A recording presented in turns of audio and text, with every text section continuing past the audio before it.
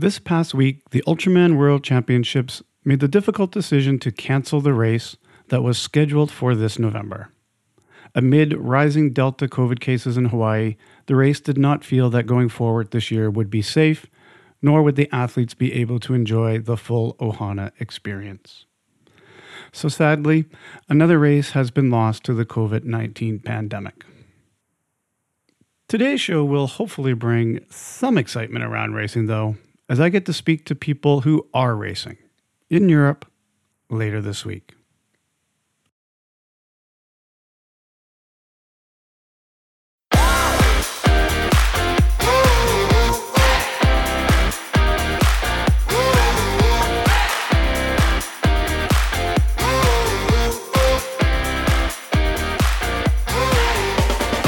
You're listening to 515, the Ultraman podcast, the show that invites you into the lives of people who make up the Ultra family.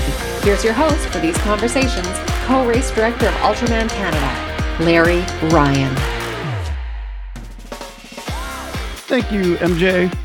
Today I'm joined by a trio of guests from the Czech Republic. I speak with two brothers who have created a 515 race in their home country, and their friend who has the world record for the 515 distance, which was set on their course. The Atarzia brothers have competed at the World and European Rowing Championships as part of the Czech and Algerian rowing national teams before turning their athletic careers toward triathlon. Now they organize triathlon events including a Sahara Desert Tri and the Ultra Czech 515. Zooming in from Ochukovica, welcome Jacob and Adam Atarzia. Hi, Larry Ryan. Hello. Production note here for the podcast. Adam and Jacob were both sharing the same laptop for the interview, so it takes a second for the internal mic of their laptop to pick up who is speaking.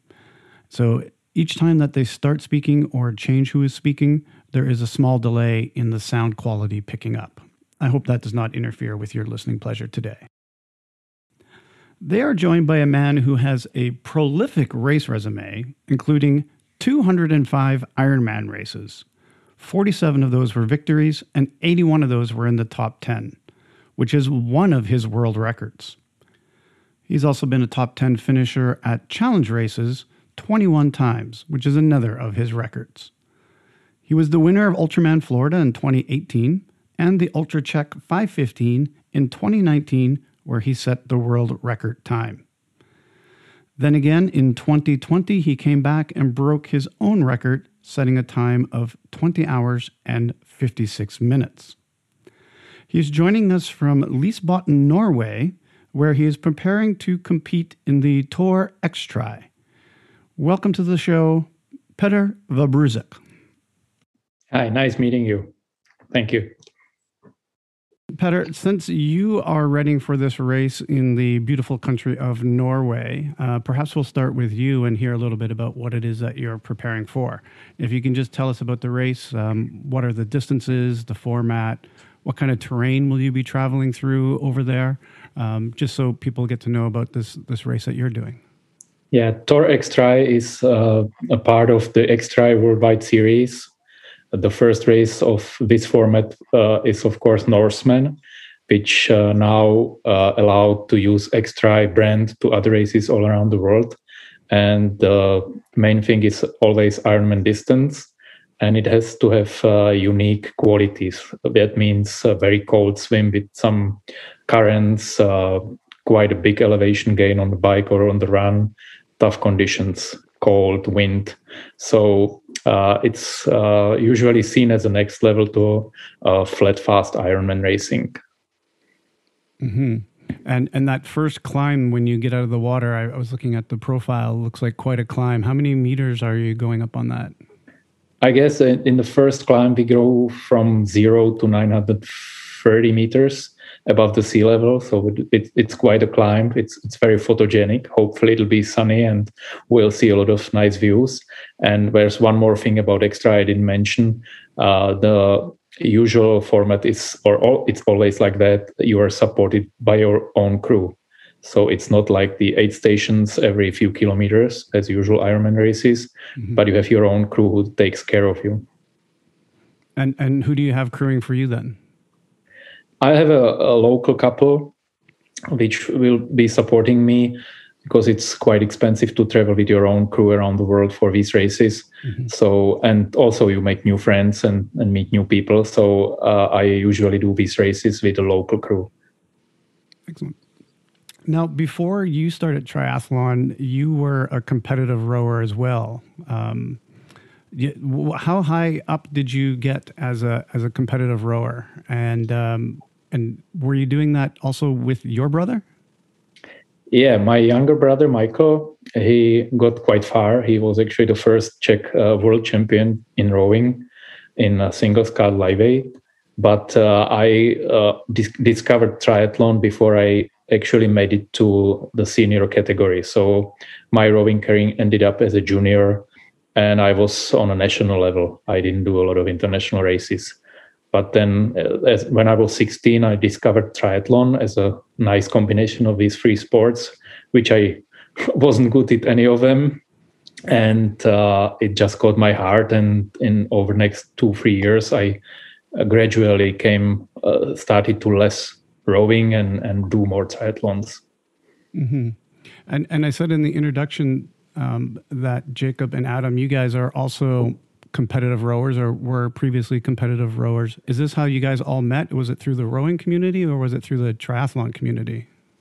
Yeah, through rowing community. Our grandfather was the coach of Peter. So Peter know us since we were child. So and you two got to quite a high level. You were at the national level rowing. Were you what happened that made you guys switch over to triathlon, and how come we didn't see you at the Olympics here a few weeks ago? Yes, so we were rowing in the lightweights like Peter brothers, and we were in the Czech national team. Adam started with the junior European Championships. Yeah, exactly. We finished 6th, and then I moved to lightweight senior category, and that's like where we started to row together. We row in the double sculls lightweight. We were at I think 3 world championships, and then as every athlete we wanted to go to the Olympics. So then the Algerian Rowing Federation contacted us, and so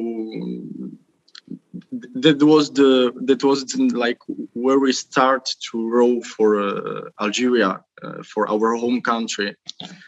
And in the meantime, we also had a lot of cyclism, a lot of swimming and running during our training. So that's how we started to do like triathlon. And as we were competing in rowing, we just started also to compete in triathlon races, and that's how we ended in triathlon. So do you guys have dual nationalities then? Is that correct? Yeah, exactly. We were born in Algeria. Our father is from Algeria. Our mother is Czech. So we have 2 nationalities, 2 passports. So that's why we started to row in the Czech national team and then in the Algerian national team. And what ultimately ended the rowing career then? How is it that you didn't continue on and try and make that Olympic dream happen? Frankly, it was politics, yeah. Because in fact, in rowing, you depend on the federation, and unfortunately, the federation in Algeria is more about politics than sports. So that's why we tried to qualify to 2 Olympics, and then it was also due to my health. I had some problems, so that's why also we swim to triathlon. Well, it's definitely led to a career for you guys that is led to something much bigger with this whole Ultra Czech 515 now and creating a race of the 515 level. Your race is coming up fairly soon. Tell us a little bit about your course. Tell us a little bit about what's unique in its design. I said previously that Petter has the world record at the 515 distance, and he set that at your race. So what is it about the design that makes your race so fast? I think the location of the race, because it all happened at the rowing channel, which was built for the World Championship. I don't know now the year. So it is flat. It's a loop of 5. The swimming part, it's I believe 5 times 2 kilometers. So you swim 2 kilometers straight, then you turn and back. So it is flat, loops. The best on it is that it's super safe. And of course, it is super easy for the logistics. You don't need to rent a car. You don't need to look for a canoe or your support. We recommend to have a support if anything happens, but it's not necessary. As it is on the loop of 5 kilometers, you have each 5 kilometers, you have an aid station and technical station, everything. So I think this is the biggest advantage. Yeah. Another advantage is that there's no wind. Like a lot of trees around the cycling course, and so you don't have a lot of wind there. So it's flat without wind. No cars, no currents in the swimming part. And yeah, if I can add to something, as a participant who did it twice, where is the wind? Well, definitely a lot of wind on the course, but the main thing is you are basically going 2.5 kilometers against the wind, and then you know that you are going another 2.5 kilometers with the wind in your back. So it's not like when I did ultra distance race in Israel, and we had the headwind for 276 kilometers with no respite. So you may get lucky and had a tailwind all the way, but we weren't lucky when we did it, and a lot of participants didn't make the cut because going 276 kilometers with a strong headwind is really tough. So the thing about the rowing channel in Račice is it's a fair loop, and you have either side wind or backwind or headwind, and it just changes in a regular instance. So you can rest your back if it's a strong backwind, then go into aero position into the headwind. So the times flows pretty quick, and the thing is it's not only I think the safest Ultraman distance race out there, because there's no traffic, no trucks, no traffic lights, no pedestrians. But it's also the friendliest one because, you happen to meet all the other participants, some of them 3 times during the course of the day, and some others you can, the fastest athletes can meet the slowest athletes 10 times through the day. Right. So compared to other Ultraman distance races where you go from A to B, it's by far not that lonely. All the crews are stationed at the same place. So even for the crews, the days goes by very fast because they talk to each other. They can help each other with, their athletes. If somebody has a puncture and his crew is not very technically efficient, there's 20 other crews ready to immediately help. So it's not only, I would say, fastest and friendliest, but also safest course. And Peter, I think that what is good for athletes is that you see or meet the support crew every 5 kilometers, yes. So they can cheer you every 10 minutes on the bike course. Yeah, without looking for a spot to safely park. We're just sitting in their chairs and greeting everybody going by. Yeah. Yeah. Yeah, that sounds like a huge advantage to the crews to be able to have that station. Yeah, and you are.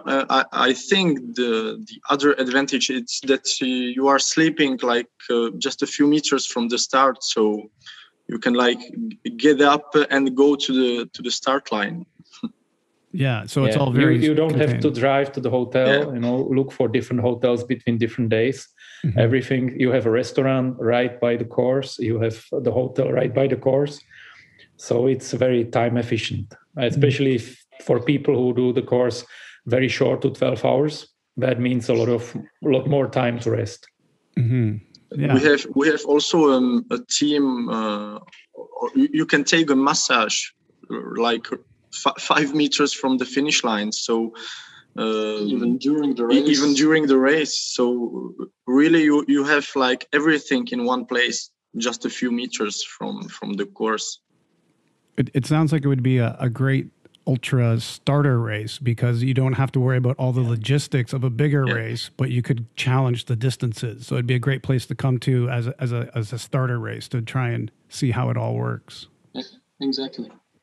Yeah, people quite often say that they can't imagine racing around the loop. Like, it's quite a lot of loops for the run. You have something like 21 loops. But I've never heard that somebody who did the race would say that. Like, we have all the people who did it the first year, almost all of them came the second year, and they are applied for the third year in a row. So your own experience when you do the race, I was afraid as well of doing so many loops. Mm-hmm. But compared to A to B races, it just flows faster. You can keep your pace, like checking your lap splits, mm-hmm. and you see how well you're keeping up, not losing your focus. And with all those participants and crews you're meeting every few minutes, it just keeps you in the race and in the mood to go. So it's definitely, I would say, mentally easier to do Ultraman in this scenario compared to going across Orlando in Florida or around the Hawaiian island of Hawaiian Big Island. Yeah. We try also, or we have an Ironman distance race on Saturdays. So I don't know, Peter, if I'm correct, but like you are never alone on the course. So it's nice that you see the Ironman race going by at the same time on Saturday, and then on Sunday there's a marathon and half marathon run, so there's even more runners around the channel, and it just feels like you are in the race all the time. Yeah, that sounds like an awesome format. That sounds excellent. And yeah, I can see where you would originally think, oh, loops, that's going to be boring. But the way you guys are presenting it, it sounds really good and exciting and brings even more excitement to the race. So that's excellent. So Petter, other than those races that I mentioned in the introduction, you've also done a number of extreme races. Like, you don't just do the regular Ironmans, you seem to seek out extreme type races. 100K Ultra in Antarctica in a record time again. You've done a marathon there as well. And then you've also gone to the other side of the earth, and you were the winner of the North Pole Marathon. You've gone to the desert and participated in the Marathon des Sables. For listeners that may not be aware of these types of races, can you just give us a quick rundown of what some of the challenges are racing in these extreme places and conditions? And even as you said now in Norway, you're also going to be in a bit of an extreme condition. So tell us a little bit about what attracts you to these things and what are some of the challenges in racing these types of races? I think it's just a kind of a natural progression from being a lazy kid. When I was 10 years old, I was refusing even to walk. I was pretty much sitting in the books all day long. When I was at 10 years old, our parents decided to put me, my younger brother, and my older brother into a rowing club in Otrokovice, where I was coached by Adam's and Jacob's granddad and also their mother. And after that, I found out that I can row for a few minutes. A little bit later on, I discovered triathlon, and it feels completely unfeasible that I'll never be able to do all those three disciplines together. Over a couple of years, I found out I can do all those three disciplines together, And over next 2 years, I progressed from the short distance to middle distance and then to Ironman distance. And it was kind of that kind of evolution. You discover what you can do, what you never could imagine you would be able of doing. And so after I've done plenty of Ironman races and some tough races and extreme races, I got naturally interested if I can, run a marathon in Antarctica or even 100K in Antarctica, or if I can run 5 days across Sahara in Morocco. And whenever there was a chance to try and go for it, I just immediately decided, yeah, I'm going for it. I just have to push my limits. I have to find out if that's really feasible, if it's really possible to finish such a race. And it just makes me feel alive. Mm-hmm. Yeah, well, those extreme conditions that you're talking about are definitely an added adventure all on itself, and then doing those races. It's incredible. Jacob and Adam, you guys are also in the desert triathlon business. Before you started the Ultra Check, you organized tries in Algeria, and apparently your first attempt had a few struggles as far as making it run properly. Can you tell us about that first attempt at organizing 140.6 and a 70.3 that you did? Yeah, let's say a few. So the first triathlon was not in the Sahara Desert. It was in Oran. It's the second biggest city in Algeria, and it's on the Mediterranean coast. So this was our first triathlon with Peter. Let's say that as I know, it's like it was the first triathlon in the whole North Africa. So you imagine that to show to the locals what this triathlon was like. They asked us why anybody is cycling 180 kilometers, like why they don't take a car. So this was like the first questions at the beginning, and that was how we know that it will be difficult. And so we had a big meeting before the race with all the crew, the local police officer, the army. And so we explained to them what is triathlon, what they need to do tomorrow on the race day. Everybody said that they understand that it's okay, it will be fine. And so we waked up at 6 a.m. on the race day, and nobody was there. We had a meeting at 6:30.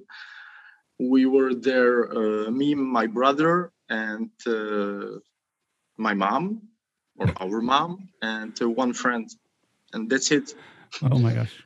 They didn't know what to do. So basically, we were everywhere doing everything. They didn't know what is the transition zone. They didn't know how will be the swimming part, that it will have some buoys and everything. So yeah, we were everywhere doing everything, and we were trying to do our best. And it was, for us, I think it was an organizer's nightmare. Yeah, but from the participant point of view, the race went on, everything went smooth. Like the transitions were working, swim course was working, bike course was closed and patrolled, running course was fine. I would say the only scary thing was the local children running into the road and asking for, water bottles and stuff like that. So, but that was a minor thing. Mm-hmm. Peter, let's be honest. The start of the race was planned at 7 a.m. and the real start time was, I think, at 9 a.m. 8 you see, I don't even remember that. I just remember when the race went on, and it was great. Like I'm not an early bird person, so 9 a.m. was perfect for me. Perfect, because we weren't sleeping for 1 week, so to do this.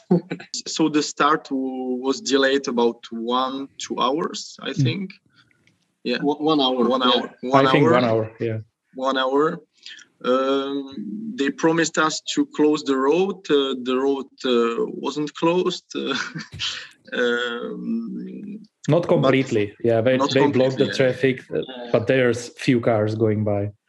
Yeah, there was a lot of improvisation, but I think at the end everyone was okay at the finish line. So that was the most important for us, that everyone is safe. It's okay. Is okay in the finish line, and I think at the end it wasn't so bad as we accepted. It was terrible for you as organizers, but for us as athletes doing the race, everything went smooth. Yeah, we all finished, and no bad memories about that race. Yeah. And as organizers, obviously, you want everything to run as smoothly as possible, and you want everything to be great. But the fact that the athletes don't even recognize that there are problems going on show that you are good organizers and are able to handle those things and make sure that things happen properly. Even if it starts late, we had an Ultraman start late a couple of years ago as well, but it's all about just rolling with the punches when you're the organizer and making sure that the event does go off. So then for you guys, though, it was not only about bringing the triathletes to Algeria or Northern Africa, it was about educating the entire country or the people that are going to support you about what triathlon is. And that sounds like it's been a big part of what you guys do, is that you're not only organizing races, but you are now educating athletes as to come and try triathlon and the people that you need to support it, and you're educating them as well. Is that fair to say? Yeah, I think yes, we can say that, because we were surprised that with this Oran triathlon, we started something huge in Algeria. A lot of young people living on the street wanted to participate in the next editions. Women in Algeria, which I think it's important, they saw that we had some participants from Czech Republic, like I think 4 women, and they say, "Hey, why to be at home and cook to my family? I can do more than that." So when we did the second edition, we had a lot of people, a lot of women, a lot of children. Yes, we took the whole group of athletes, and we went to the desert for 3 days. And I think there it started everything, actually, because I don't know, but after this for us nightmare, I think we weren't really ready to organize another triathlon race in these conditions. But suddenly we were with all these athletes at the Sahara, lying on the dune and looking at the oasis, and we just thought, you have an oasis of 350 meters, so you can swim normally. You can swim in it 3.8 kilometers. We asked them if what they think about the Ironman distance at the Sahara Desert. Like, you have an oasis, you can swim, and just a few meters next to it, you have a perfect asphalt road, and it's desert, so you can run everywhere. And they said, yeah, definitely we are for it. It could be great. So a few months later, we organized the first Sahara Ironman distance, I think we can say it, there at Tahit in Algeria. And I think it was a big success. The organization, it was much better. And we just say, okay, this is the way we can do the Ironman distance here, because it's something unique. It's something like unusual and adventurous. And let's take the Oran triathlon as a way of education Algeria people in triathlon. So we decided to do a sprint and Olympic distance in Oran, not the Ironman distance, and keep it for locals and to show them, to take the time to show everything. Because when you organize an Ironman distance, you don't have really a lot of time to prepare everything. Meanwhile, when you have a sprint distance, you have the whole day or 2 days to explain everything, how the transition work, what is the best way to start triathlon, what to eat, everything. And that's how we started to educate people there. And I think it's, I don't know, every time when I'm there, I'm just looking and just saying to me, it is what we want to do. We started to do even a race for children. So we are educating from the beginning the athletes. So even the youngest was 6 years old to participate. It's a small triathlon, I think 50 meters of swimming, 1 or 2 kilometers of cycling, and 1 kilometer of running. So that's where we started, and from there it began to be huge. Even they created a triathlon federation. It was the first in the history of Algeria, and then the Oran city will be hosting in 2022 the Mediterranean game. It's like a small Olympics for all the countries around the Mediterranean Sea. So and we started this. It's good. Yeah, it sounds amazing that you guys have been able to take your love of triathlon and then bring it to these people in Africa, and from a 6-year-old doing a 50-meter swim to ultra check and swimming 10K and completing a 5:15, you guys are doing the full service of educating people, giving them places to come along and pick up and just go all the way up the levels. And it's just an amazing job that you guys are doing from what you're saying. And I need to say something because I'm really proud of it.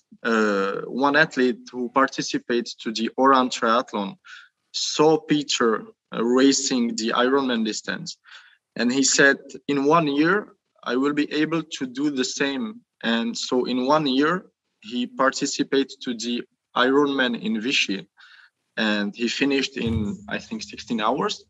But he's the first Algerian to finish an Ironman race. So that is amazing. Yeah, and then I suspect he'll be the first one to finish an Ultraman race as well. Yeah, very soon. Yeah. Now, being that your new race, the desert race, is in Algeria and in the Sahara, and it's kind of close to the Morocco border. Is that an area that's in dispute? Is this a safe place for people to travel to? Because we hear, outside of that area, we hear a little bit about how there's, things happening in the area where it's under dispute and refugees that are going into Spain and all those things. So how safe is it for people to go to that area? So I can say that Algeria is one of the safest places in Africa.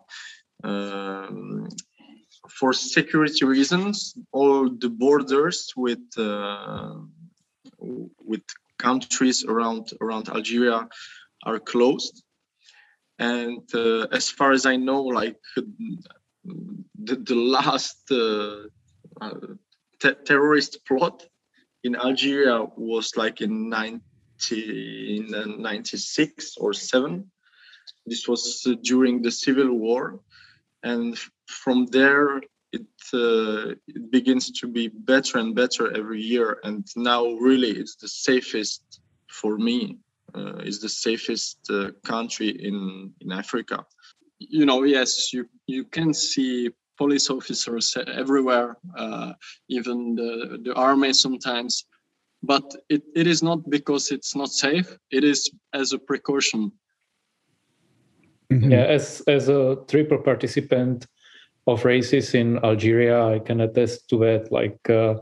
It was completely safe we even had plenty of women traveling alone for the race, and none of them felt any danger or uncomfortable with the conditions. So you don't even have that usual touristic battle for, the battle of locals for tourists, come and buy my stuff and all that kind of stuff. It's not present in Tagit. You're just their host, and nobody's taking advantage of you or trying to. Yeah, one of our athletes lost his bag with 3,000 euros and his camera, his iPhone, on the market in Tahrir. And he thought, I will never see it again. And when he comes in the evening at the hotel, the bag was there. So with everything, with all the money, with his iPhone, with his cameras. So yeah, it's really, really safe. And the people, I never met such lovely people than in Algeria. I can say that. And now here's another Steve King story.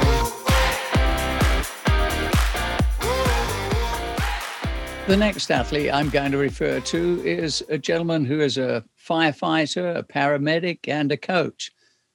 He was actually born in Motown, Detroit, now lives in Portland, Oregon. He's got a great coach as well, or at least he used to have. I'm not sure if they're still together, but it was Chris Boudreau from the Athletes Lounge there in Portland. And I know he's also worked with Chris Lieto. He's also worked with Chuck Kemeny, the original winner of Ultraman Florida. And of course, he became the race director of Ultraman Florida after the Lively's left. And of course, I'm referring there to Trung and Sway Lively, who did such a wonderful job there. And this gentleman has actually raced in Florida too. But I would remind you that when I speak of the Athletes Lounge, we've got other great athletes from there. Chris Bagg, who's been second with us here in Canada at a challenge behind our very own Jeff Simons. But his wife, Amy Van Tassel, also an Ultraman finisher, both in Canada, where she came second overall, but she's also been a champion at the Ultraman distance in Israel, where she not only won the women, she beat all the men as well. So the gentleman I'm referring to, though, is also a great volunteer. He's taken on projects on medical teams in places like Haiti. He's represented different causes as well in Kenya, Romania, Africa. He's part of the Fellowship of Christian Athletes. I first met him when he did the Grand Columbian, that's in Grand Coulee in Washington State. He's had some great races. He's been third in the half Ironman in Michigan. He was one of the top finishers, I believe, top 5 in the Ocean Shores half Ironman in Seattle. He's been third in the Leadman, which was a 5K swim, a 138-mile bike, and a 14-mile run. He's had top 10 placing in his division at Ironman distance as well. I believe 2012, he raced in Texas to what was a PR then of 9:51. But we've seen him do quite a few Ultraman, including in 2013, when he placed 4th overall at 23:16:26. And at that point, he was just 6 seconds back of our third placer, who was the late great Australian Craig Percival, a man who had been in the top 3 at the Ultraman Worlds as well. And this gentleman then went to the Big Island that same year, 2013, came 5th there at 25:22:34.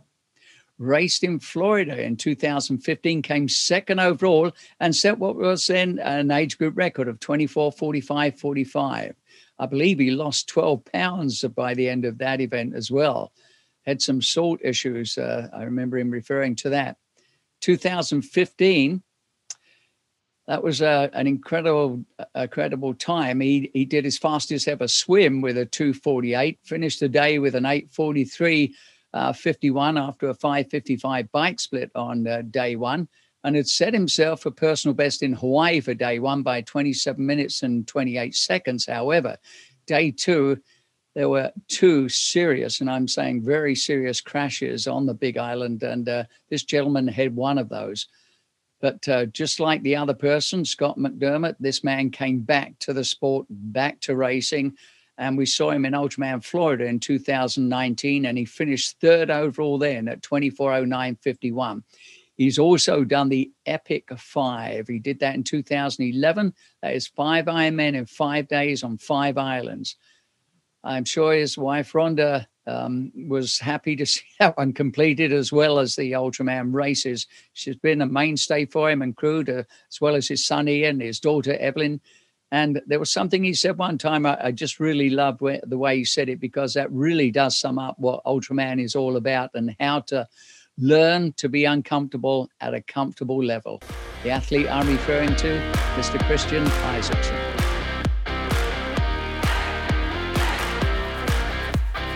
Thanks, Steve, for that story. Before the break, we were speaking with Jacob and Adam about the safety of the area in Algeria. So let's get back to that part of the interview. Yeah, so the idea that the parts of Africa or even there near Morocco that it might not be safe is completely untrue, and that you are probably more safe than in a lot of places. So that's good to know for the listener to be able to choose that race and feel fully comfortable in being able to go and do something like that. You know, for me,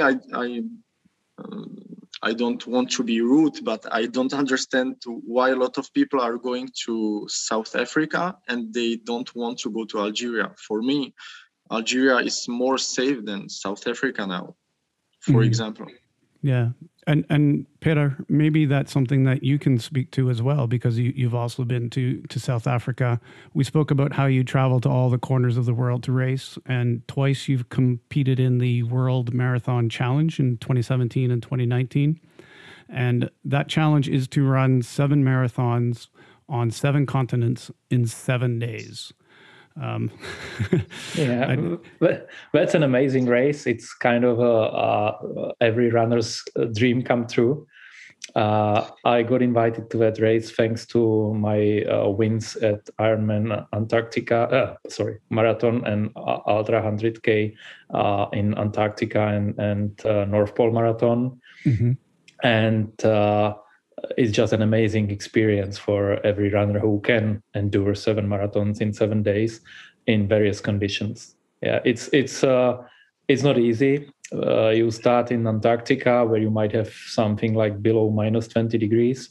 And then 13 hours later, we started another marathon in Cape Town when it was 35 plus degrees.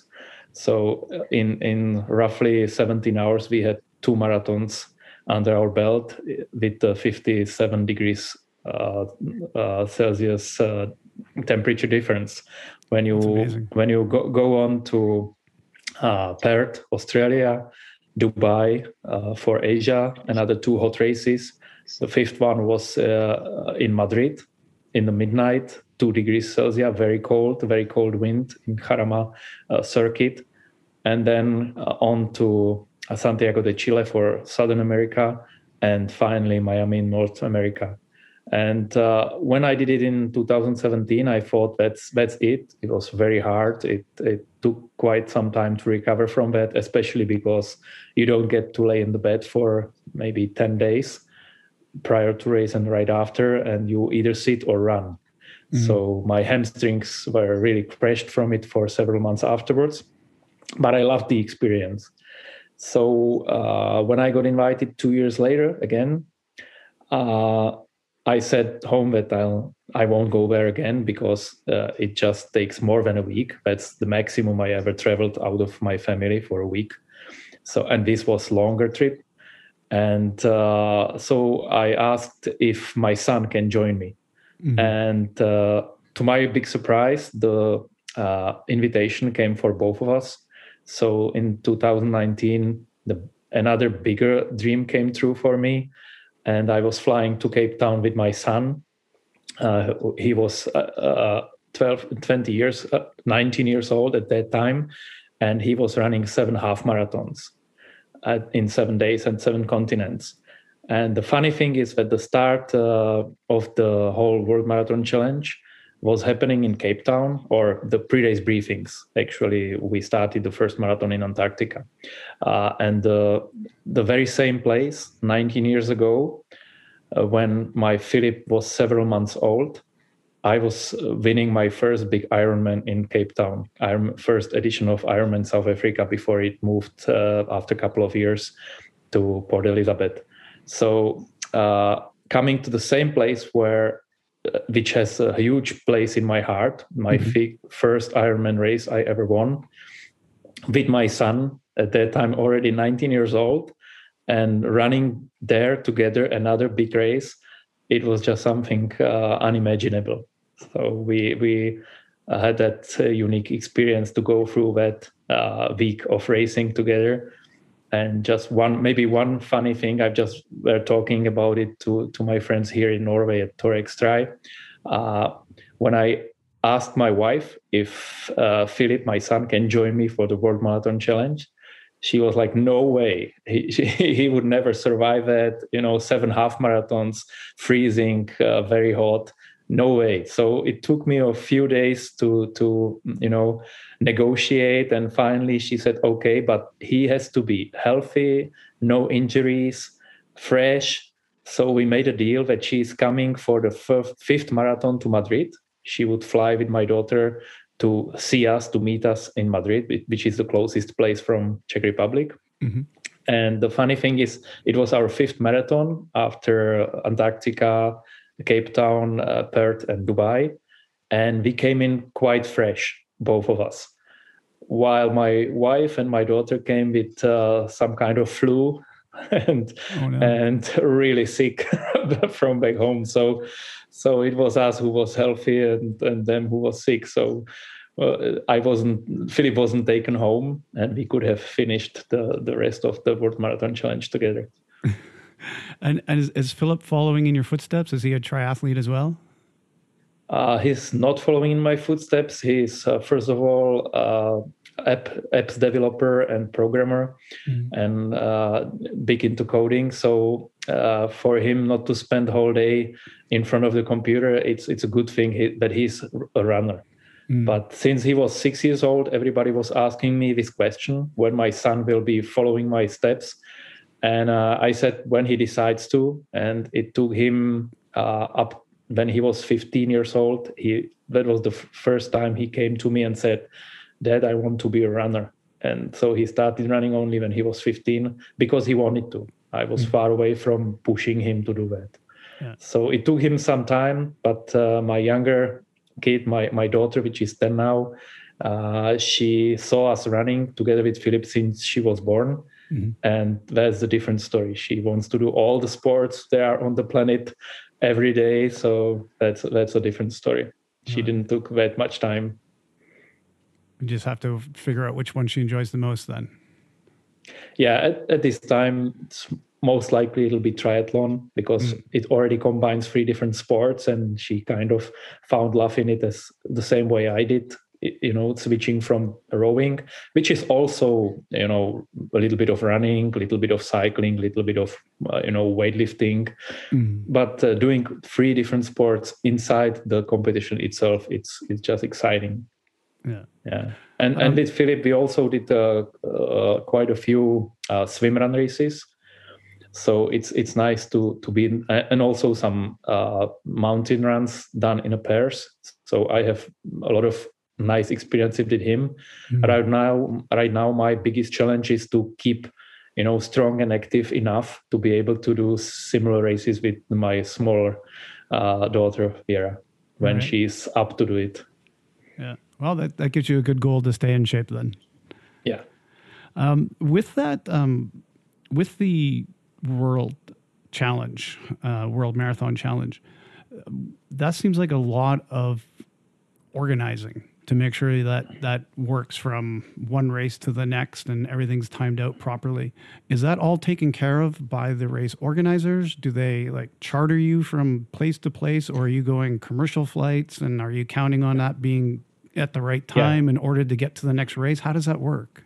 Yeah, it's all organized by Richard Donovan, who is a famous runner himself for his across the continents runs. He actually is the first winner of his first ever winner of Antarctica Marathon, where he's beaten everyone in the first edition. And now he's made business of it and organizes both Poles marathons and also World Marathon Challenge plus some other races. And he, being excellent runner himself and doing plenty of racing himself, knows exactly what to do. So everything's taken care of completely. Your only task is to arrive to Cape Town in time for the briefings.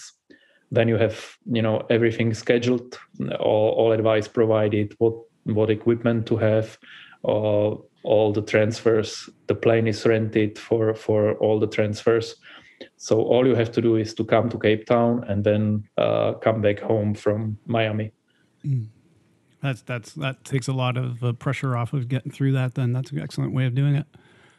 Yeah, everybody was excited on that trip, even though with every additional marathon ran, everybody was more and more tired. The excitement never left us. Yeah, it's just a lifetime trip. Yeah, it sounds amazing. With all the races that you've done, I'm assuming they can't all have been great experiences for you. That someday you might have showed up where you just weren't ready to run or swim or bike or whatever it was. Can you share some of your least productive experiences? Give us a couple of your bad stories so that we don't think that you're just this world record holder in all of these different events. Like there must be days. Give us a couple of the bad times so that the people can relate. Of course, there's plenty of races where I either lost my way. Like recently, I was doing Grizzlyman race, which is not part of the Xtri World Series, but it's the same format. You have 3.8 swim, 209 kilometers of bike with 4,200 meters elevation gain, and then 2,500 meters elevation gain over a marathon course. Beautiful race in Moravia in Czech Republic. And I was after the bike, the first big hill, I was already leading the race by 8 minutes, gaining on everyone. And my watch died with GPX. So I had to ask at the transition area what touristic markings to follow. I was a little bit unprepared. I was just, prepared to follow my GPX and didn't expect it will die on me. Mm-hmm. So they told me to take the blue marking up the hill and then yellow marking down the hill, which I did. And then I started to descend from the other side of the mountain, very steep and very rough terrain. Some 2.5 hours later, I got a message from the race organizer who saw my trekking, but I'm on the wrong side of the mountain. So the yellow marking was actually going 2 different ways from the top, which I didn't know. And from 8-minute lead, I was down to 42 minutes in arrears around 10th place when I got back to the same hill. Oh. And I only made it to 17 minutes from the leader with 10 Ks to go, which wasn't enough. So similar story of losing a race like this happened to me a few more times. Once it was even that somebody tried to sabotage the race and change the marking. Oh. So it was like a Czech National Championship in ultra running, 100 Ks, 5,500 meters elevation gain, overnight race. You started in the evening for the slower people to make it before the next night. Mm-hmm. And somebody changed the marking across the hill. So we missed one of the checkpoints with my partner. Once again, from the first place going to 400th place, when we went back to the top, losing 400 positions, and 13 hours later finishing the race second by 3 minutes after passing 399 pairs again. So these are very painful experiences. And when maybe funny one from Ironman Utah, I don't know if it was like 10 years ago. I was one of the first guys who had the electronic shifting on the bike. with the outside battery, the first generation. So when I was checking in my bike, actually the day before the race, I had a meeting with local Ironman club, and there was like 80 people racing the Ironman the next day, and I was giving them my wisdom about 100 plus races, Ironman distance races I've already covered by that time. Mm-hmm. And one of the things I said is when they asked me about all the different troubles and troublemaking, I told them the good thing about having over 100 Ironman races behind you is everything which can possibly happen to you already happened, and you are ready to solve everything immediately. And when I was checking in the bike a few hours later, and the professional next to me, also with electronic shifting, he told me that it's very often getting stalled, the battery, overnight from the transition area. Oh. So I should take it down and bring it in the morning, which I did. Thanked him for the advice. And as I forget everything all the time, I didn't remember that the next morning.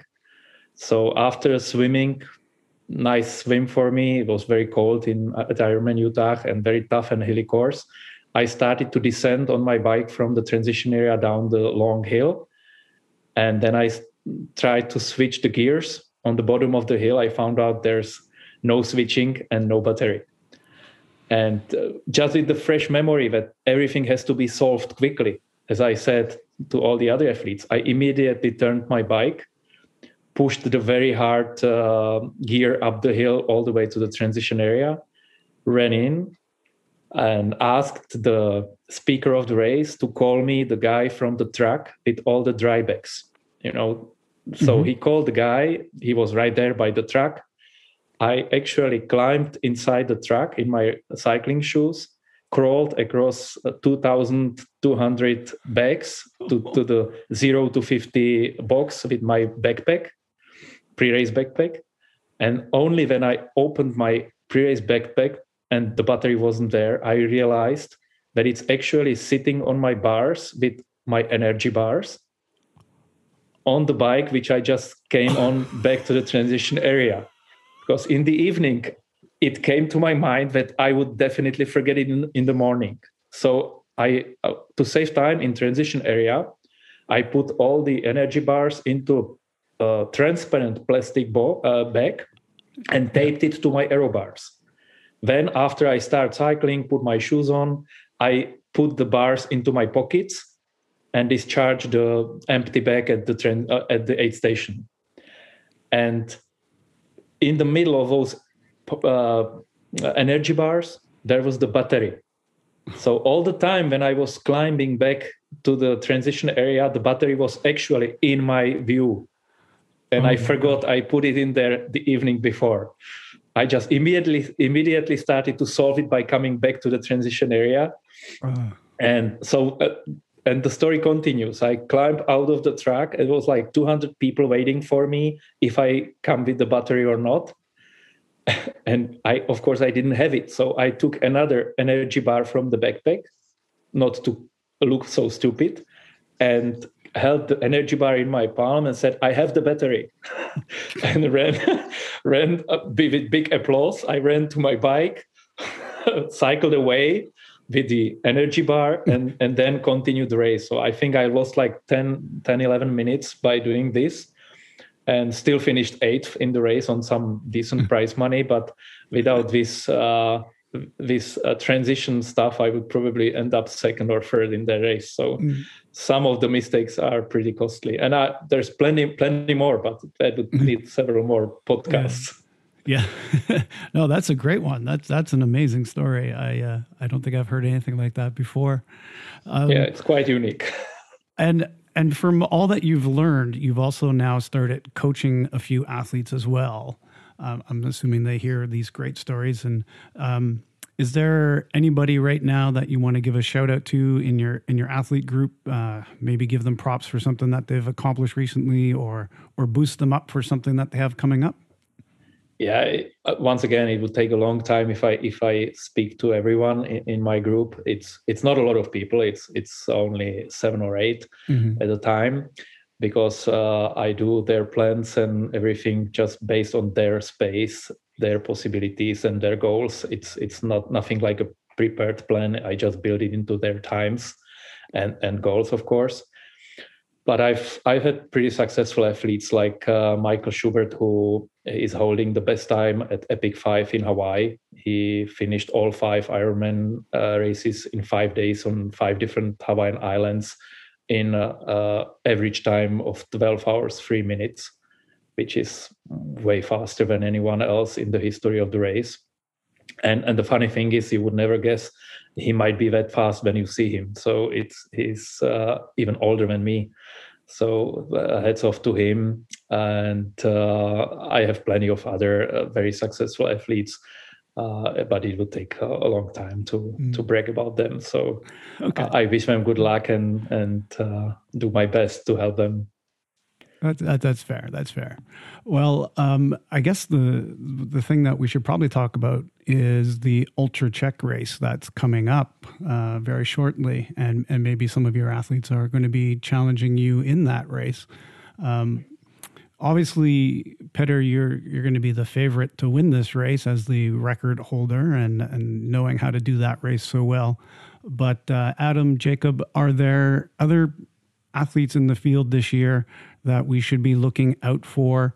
Who do you think are going to be the top swimmers, top bikers, top runners, and overall, who are some people coming in this year that you're excited to watch and race? Okay, so for me, I think like the fastest swimmer will be Tomáš Racek. This is for the swimming part. I'm looking forward to, his name is Matthew Smith. He's from Great Britain. He has a really fast personal best on the Ironman distance. So I think it will be his first Ultraman. But as I saw on his Facebook and Instagram, he's training super hard. So for me, I think Petter will have to deal with him.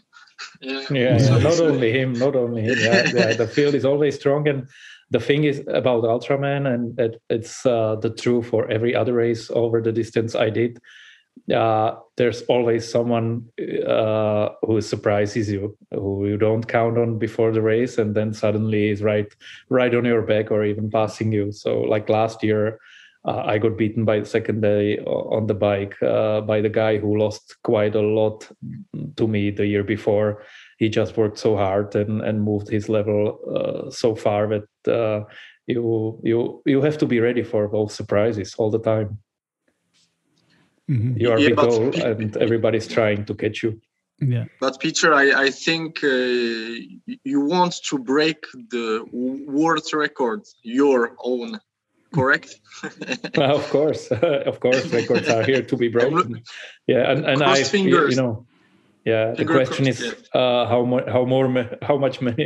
many more years I'll be able to break any records. I'm not the youngest, so it should very early be younger people breaking my records. So let's see if I can move it a little bit further. For older people, there are some I heard e-bikes or something like that. E-bikes. Yeah, the thing is, those e-bikes, they are not going that fast. Well, help you not to stop, but if you keep the law, they shouldn't be going over 40 km an hour. And from what we already learned about your mistakes, a lot of them seem to be due to technology. So maybe you want to stay away from the e-bike. Yeah. I might lose the power then. Well, guys, this has been a great opportunity to meet you guys and find out about these races that you guys are doing. When exactly should we be looking for the Ultra Czech 515? What are the dates you're running? The Ultra Czech will begin on Friday, the 3rd September, and finished on the 5th. 1 week. So 1 week after this podcast. So people have time to find your website and check in on who's racing and follow along. That'll be great. Or do you have ways for people to follow along in a live format, or is it going to be just like daily updates? Yeah, you can check our Facebook and Instagram. It will be there. and this is for the live streaming.